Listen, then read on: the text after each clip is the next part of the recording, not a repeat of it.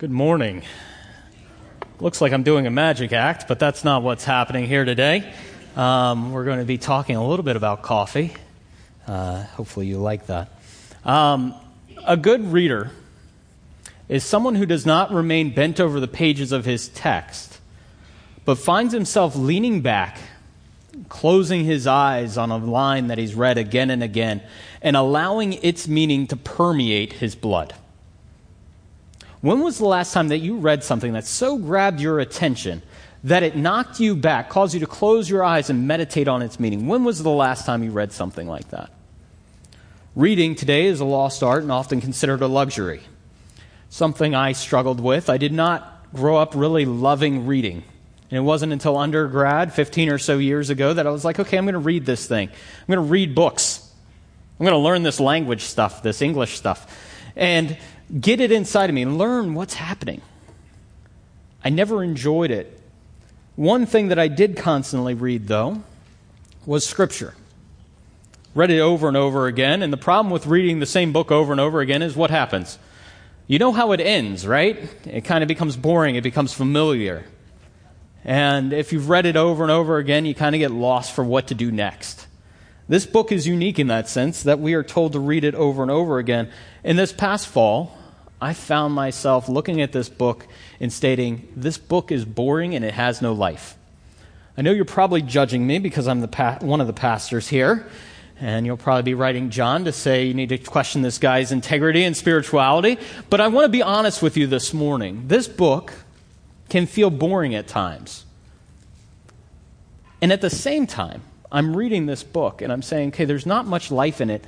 I am reminded that that's exactly what this book is supposed to have, is life. So in Deuteronomy 32, it says, these words that I give you are life. Choose them today. Or Jesus says in John 6, the words that I speak to you are spirit and life. Paul tells us in Colossians 3, let the word of Christ dwell in you richly. And I'm sitting there going, none of that seems to be true. None of it seems to be accurate. Why isn't this happening? I'm reading it and hoping that it would be memorable and meaningful, but it keeps falling flat. Franz Kafka, he's a 20th century German novelist, writes, if the book we are reading does not wake us as a fist hammering on our skull, why then do we read it?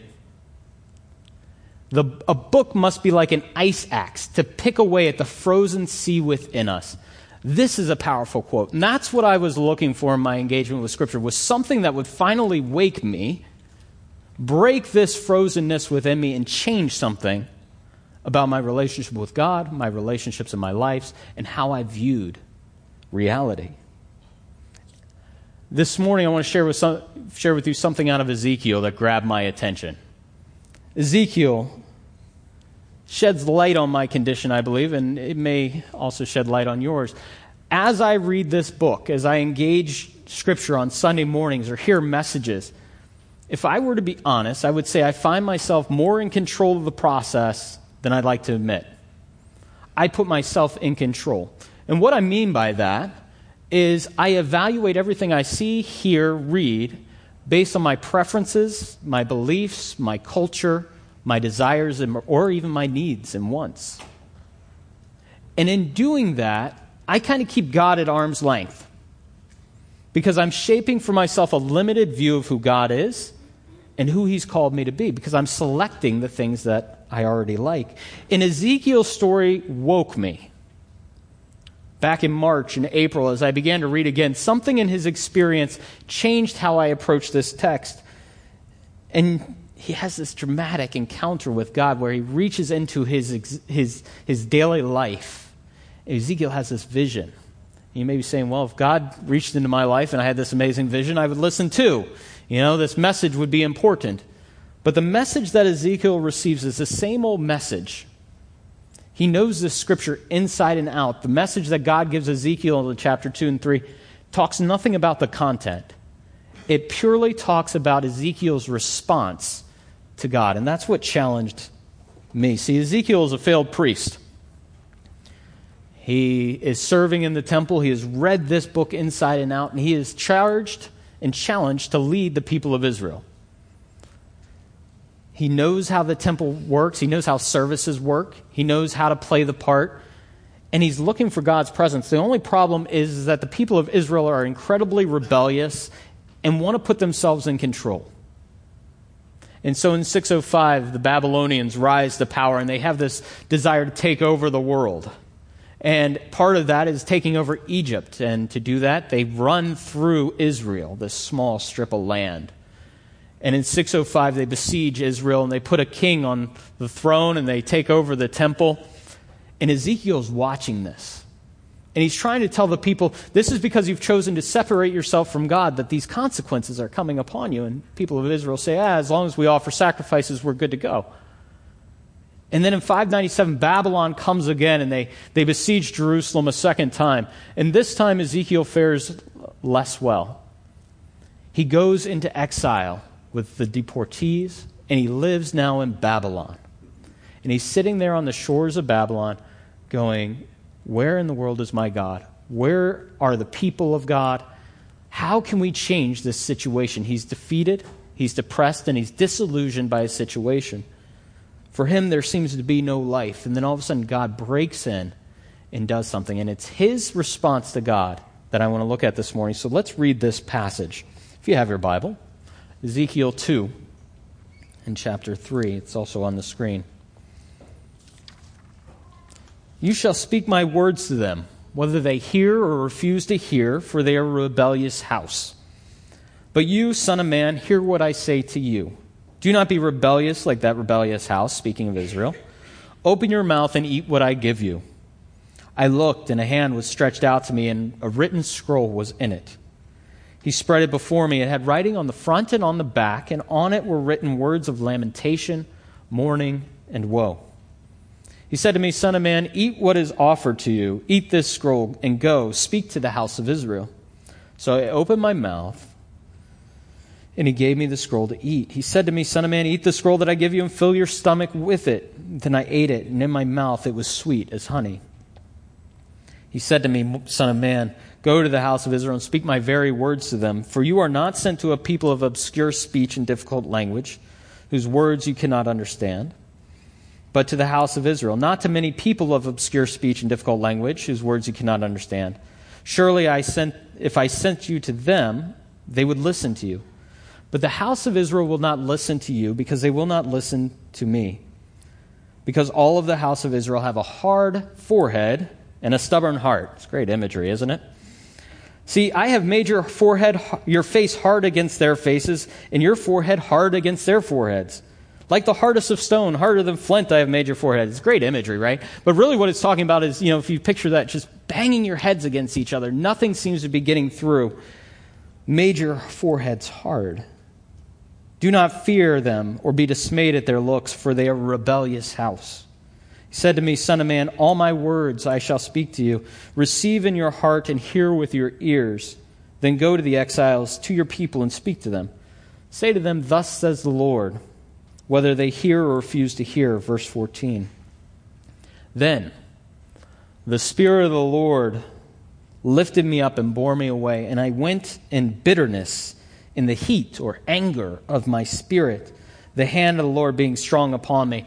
And the next verse goes on to say that after this experience, he sits by the river in exile, stunned and depressed for 7 days. And you're sitting there going, what in the world is happening? This is a strange text, right? Somewhat unusual. Maybe you haven't read this one before, or you've kind of glossed over it when you have been reading it.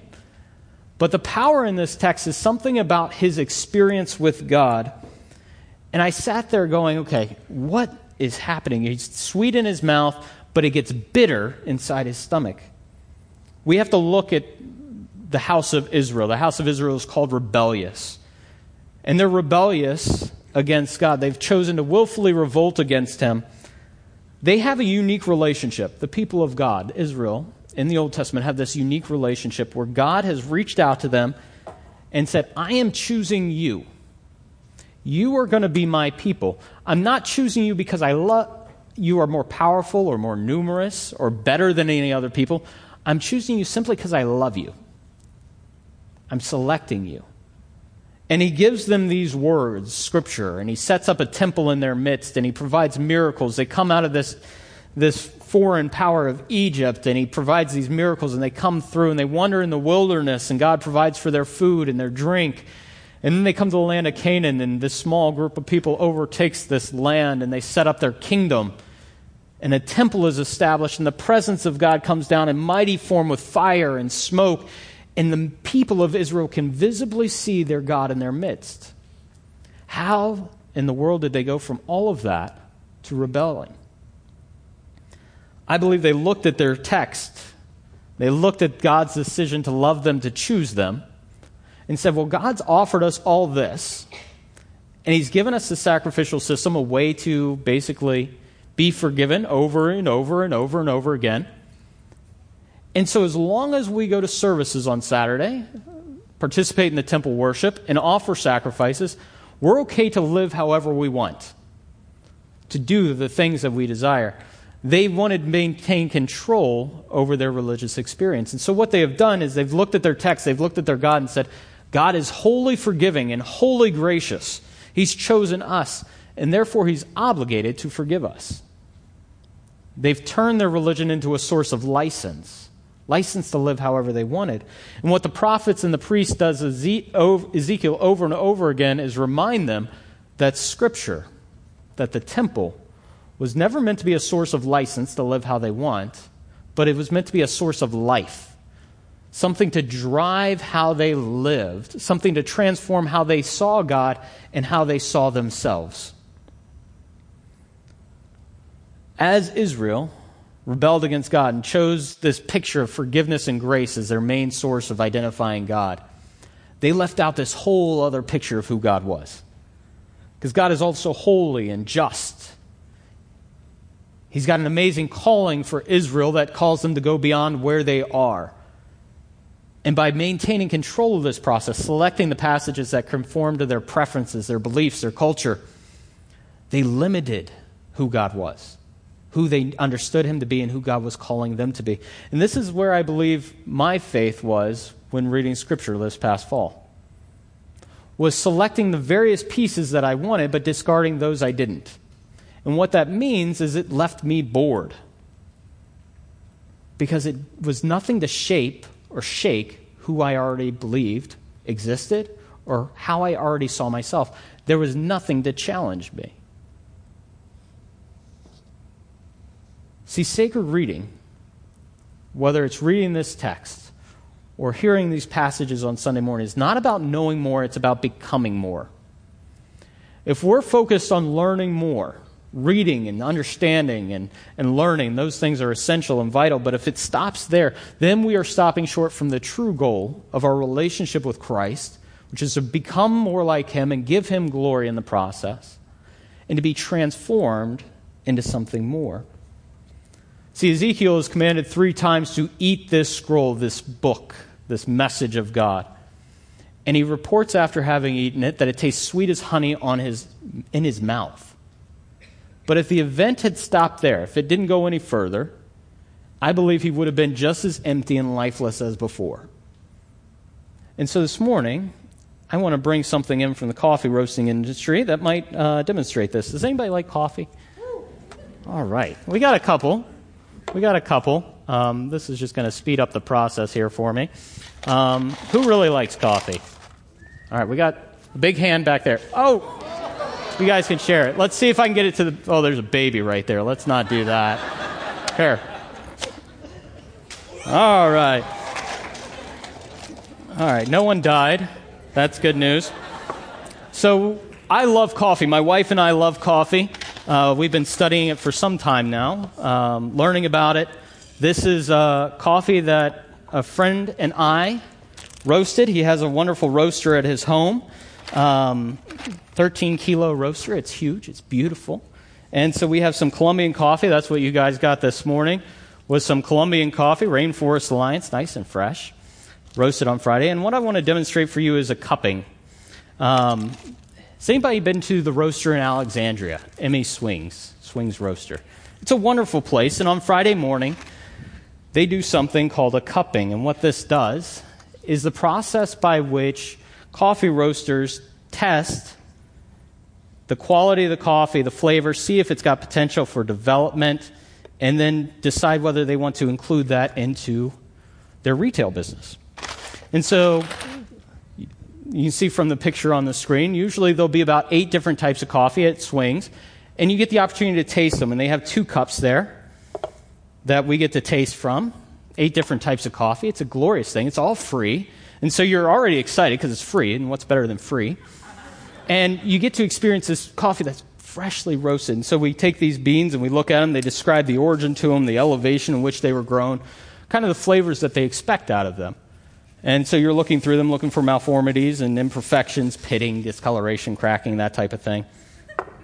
And you're getting this wonderful smell. And while this is happening, they grind some coffee. And this opens up the surface level from which those flavors can be extracted. So the more surface level, the finer the grind, the quicker it takes to extract it. And so they grind this to a nice medium grind, and they put it in this cup, and they're encouraging you along the way to smell. Get this smell, this aroma in your mouth, and your mouth is beginning to water in anticipation. And they pour in the hot water, as I did just a few minutes ago, and they allow it to steep for 3 or 4 minutes. And what this does is it extracts the flavor, but it also releases a gas, which creates a bloom on top. It's kind of these bubbles rise to the surface, and it creates a crust. And that traps in all that wonderful aroma, the flavor. And so after 3 or 4 minutes, the curator or the master roaster of these coffees has selected them and roasted them, is describing them. He takes up a spoon and an empty cup, and he tells everybody, okay, we're going to take a spoon and a cup, and I'm going to demonstrate for you the process of tasting coffee. And what we're going to do is we're going to be a rude dinner guest. And we're going to slurp out of this spoon.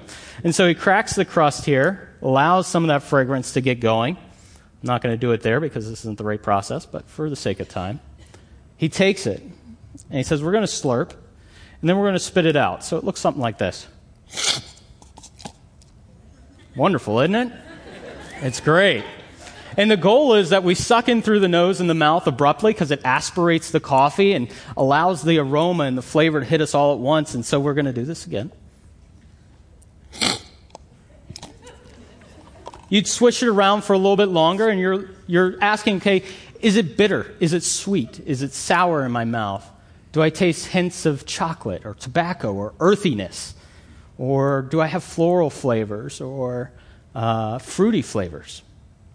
And so we're slurping and we're spitting, right? We got a bunch of people sitting around this table with 8 different types of coffee, potential of 32 different tastings, and we're all slurping and spitting. Some of this is going to like horrify some of you. And we're spitting it out. And I'm saying, we have all this wonderful fresh roasted coffee that we love, and it's all free. Why are we spitting it out? This is ridiculous. This is the best opportunity that I have for free, wonderful coffee, and we have to spit it out. And this has happened over and over again, and what he says is, with all the coffee that we're tasting in a short period of time, if we were to take all this in and drink it, it would mess with us. It would agitate us a little bit. If you've ever been ramped up on coffee, you know it kind of gets in your nerve endings. You get a little bit of a jitter going. It messes with you. And I began to think to myself, this is exactly what Ezekiel is experiencing. Ezekiel reports that this message tastes sweet as honey in his mouth. But if he were to keep it in his mouth, kind of swishing around, getting the flavor profiles, learning about the text, being able to describe it, to talk about it, it would not have its intended impact. And so God tells him to fill his stomach with it. And once he fills his stomach with it, he reports going in bitterness and anger. I say, why in the world would this message move from sweet in his mouth to bitter in his stomach? It gets inside of him, it gets inside his blood, and inside his nerves, and it begins to agitate him, mess with him a little bit. And this happens because this message is one that's often counterintuitive, against our very nature, and challenges who we are at our core. And I believe that's where life happens. That's where life happens. When we come to terms with this text, with our Sunday morning experiences, with hearing Scripture, with worshiping God, it puts us in contact with something that may make us uncomfortable. But that's where change happens. That's where life in this text begins to take shape. That's what transformed my experience from this dead experience, this boring experience, knowing how it was going to end, to being meaningful and memorable. See, our goal this morning is to move from tasting, you get it one more time, and spitting out, to actually consuming it, to getting it inside of us. Tasting represents perception, while consuming reflects participation. As long as we're simply perceiving and talking about the flavors and the aromas of God and the history of Him, we're not actually getting it inside of us. And so Ezekiel has this encounter with God that puts him face to face with his brokenness, with his inadequacies, with the failure of his people. This is a painful process, but this scripture, if we approach it in an honest way, asking God to take control of the process, it puts us face to face with our brokenness. But the power of it is, it does not leave us there. If we get this word inside of us, Deuteronomy 32 and John 6 come to life because it offers us a message of hope and healing. A message for today, each day, to become a better person, not just for the sake of, being good in society, but as a reflection of God and who He has called us to be. And in that manner, we are able to give God glory and fulfill His calling on our life. But we have to come face to face with our brokenness. So I want to talk a little bit, just very practically, about the process by which that happens. This process that changed how I approached Scripture, how I read it, what I got out of it. First, we have to read this book. This is not science. It's not mind-blowing. We have to actually read this book. As I said, the challenge is if you've been in church a little while, maybe you're too familiar with this book and you're like, okay, I know how the story ends. Or maybe you're just starting, you're like, okay, this is just weird. There's some weird stuff in here. The story that we read this morning, what's with all the hard foreheads? It just doesn't make sense. The process that I want to talk about gets your story, who you are, inside this text in a way that you can still encounter God, His presence, and see the message that He has for you without necessarily knowing all the history, the languages, all those things. They're great, they're important. But if they stop there, it's not enough. We need to read this book slowly. Next week, we're going to start a sermon series out of 1 Peter. That may be a good place for you to start. By reading 1 Peter. Usually I read until my interest fades or my time has run out. Which today, with all the to-dos and a 2-year-old and a wife and the news and everything else, it's usually a couple minutes in, right? Like things get hectic. But once we slow down, we begin to take in the text. And I want to give you 4 questions that will help you get inside this text and allow that text to get inside you, begin to agitate you a little bit. So the first, what does this text reveal about God? This is a great place to start. As I said, Israel had fashioned this limited view of who God was.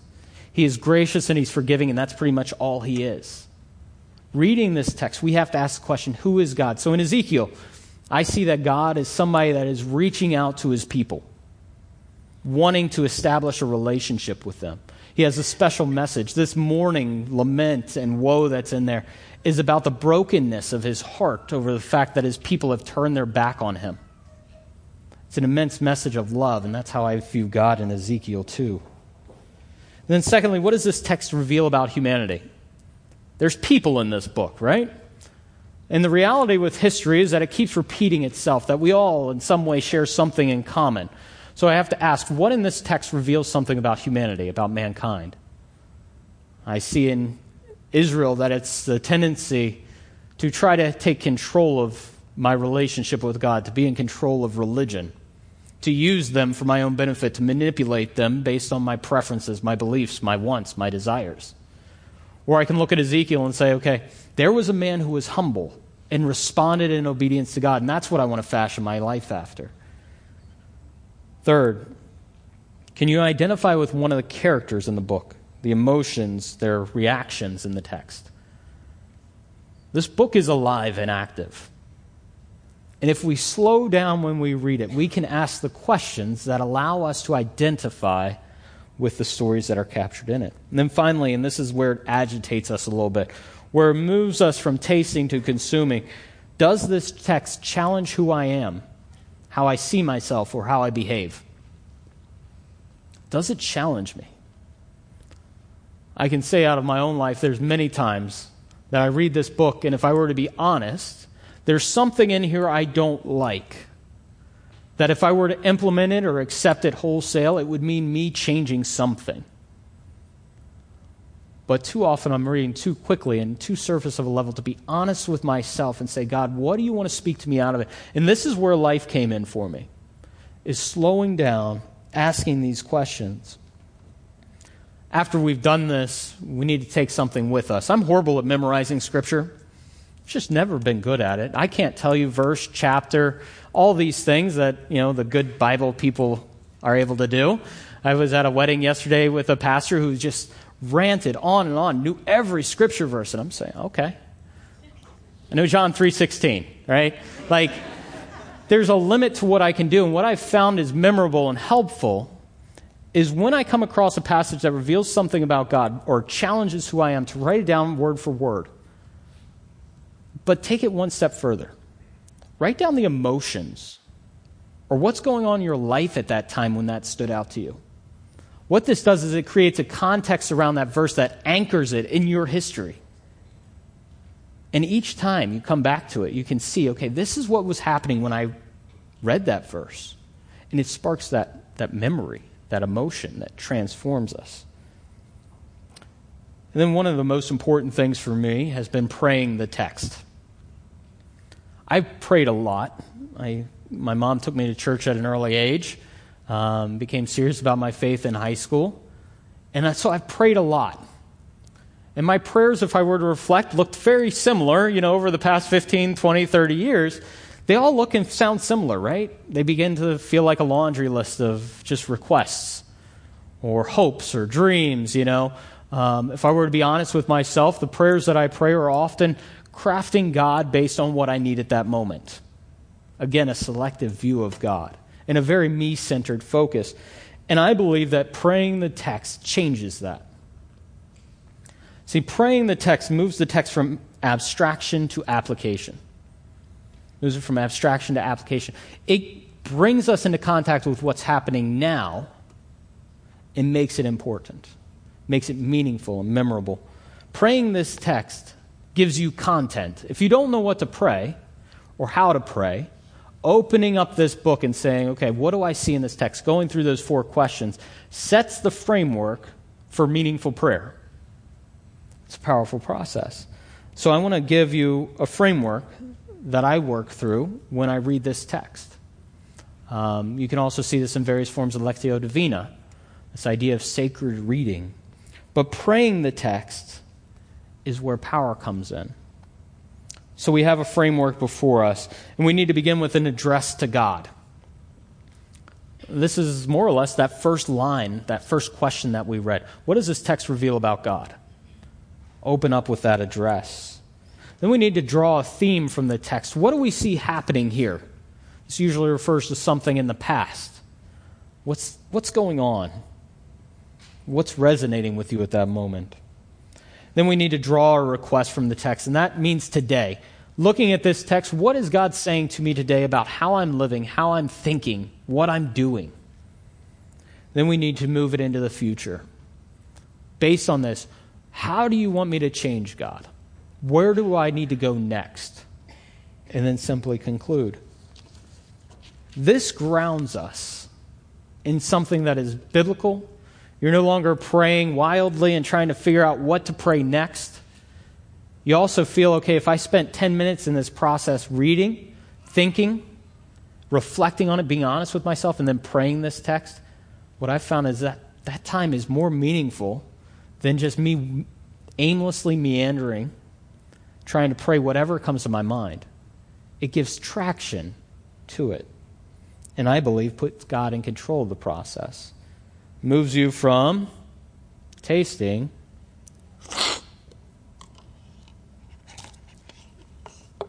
to consuming. So this morning what I've done is captured one of the prayers that I prayed early on. He said back in March and April as I began to think through this process and reading Ezekiel. And I want to encourage you to close your eyes and let the words wash over you, to maybe allow it to get into your blood, to your nerve endings a little bit. But hear the themes that are drawn from the text. So I believe it's an easy thing for you to also implement in your life. So let's close our eyes and I'll pray this prayer. Based on Ezekiel 2 and 3. You are God who reaches out to humanity, longing to speak to me, to restore my relationship with you. Father, I read in this passage that you have a message to convey. Thank you for revealing yourself in this message and for catching my attention. This passage to Ezekiel directs me to take this message, to internalize it, and allow it to direct my actions. May I hear your message and apply that to how I live today and the days going forward. You promised to strengthen and empower the prophet Ezekiel. I ask that you would strengthen and empower me to accept and live out your message on a daily basis. I pray this in Jesus' name. Amen. The text that we have before us are words of life, of power, of transformation. But how we approach them, how we read them, how we pray them, makes all the difference. When we try to remain in control of this process, selecting what we read, selecting what we accept, we limit our view of God and we limit the view of who God is calling us to be. I encourage the communion team to come down this morning because we're going to be serving communion. They're going to be getting in place. Communion is a great act of consuming, moves it from tasting to internalizing, from perception to participation. Symbolically, this juice and the cracker represent the body and blood of Christ. And as we take communion, it's a reminder of Jesus' sacrifice. It's a reminder of his message. And this experience of communion only has power when we allow that message, the memory of him, to change something inside of us. Allow it to agitate us. The message that he shares with us is one of self-denial, of granting him control and putting ourselves second. What I was saying earlier in the verse. We need more of you, God, and less of me. As the communion team gets in place, you can go ahead and begin serving the elements. As you take these elements, I want you to think of two things. Are you willing to move from tasting, simply slurping and getting the flavor profile, to consuming this message? Are you willing to relinquish control of your relationship with God back to him? Will you give him control and engage him on his own turf rather than limiting him by our preferences, our beliefs, and our culture? Then finally, will you give this a shot? Move from abstraction to application by reading and praying this text, integrating it into your life, allowing God to agitate you a little bit. Because in coming face to face with our brokenness, that agitation, we find life and meaning. Once you've received the elements, feel free to take them as you are ready. And then we'll come back together and conclude with prayer. Father, we come to you this morning admitting that when we take control, the things around us begin to break down. We elevate ourselves above others, and that elevation causes pain, disharmony, bitterness, anger, rage. Father, we pray that there would be more of you in our lives, in our church, in our community. That, Lord, you would transform something inside of us, that we would truly become more into your image. Father, for the pain of those injustices around us, we ask for healing. that you would give us a hand in the healing and the life that comes out of those. We pray for this text that you would help us to get it inside of us, that something in there is intriguing and powerful, memorable and meaningful. Lord, and ultimately it changes something about us. Pray as people this week engage in your word that they would learn more about you and that the image of who you are would blow their mind. Make this thing alive in us, that we might feel and become truly alive in you. In Jesus' name, amen. Thanks for listening to this week's message. Grace Community Church, a church for people who don't go to church, meets on Sundays at 9:30 a.m. and 11 a.m. in Arlington, Virginia. Connect with us anytime at trygrace.org.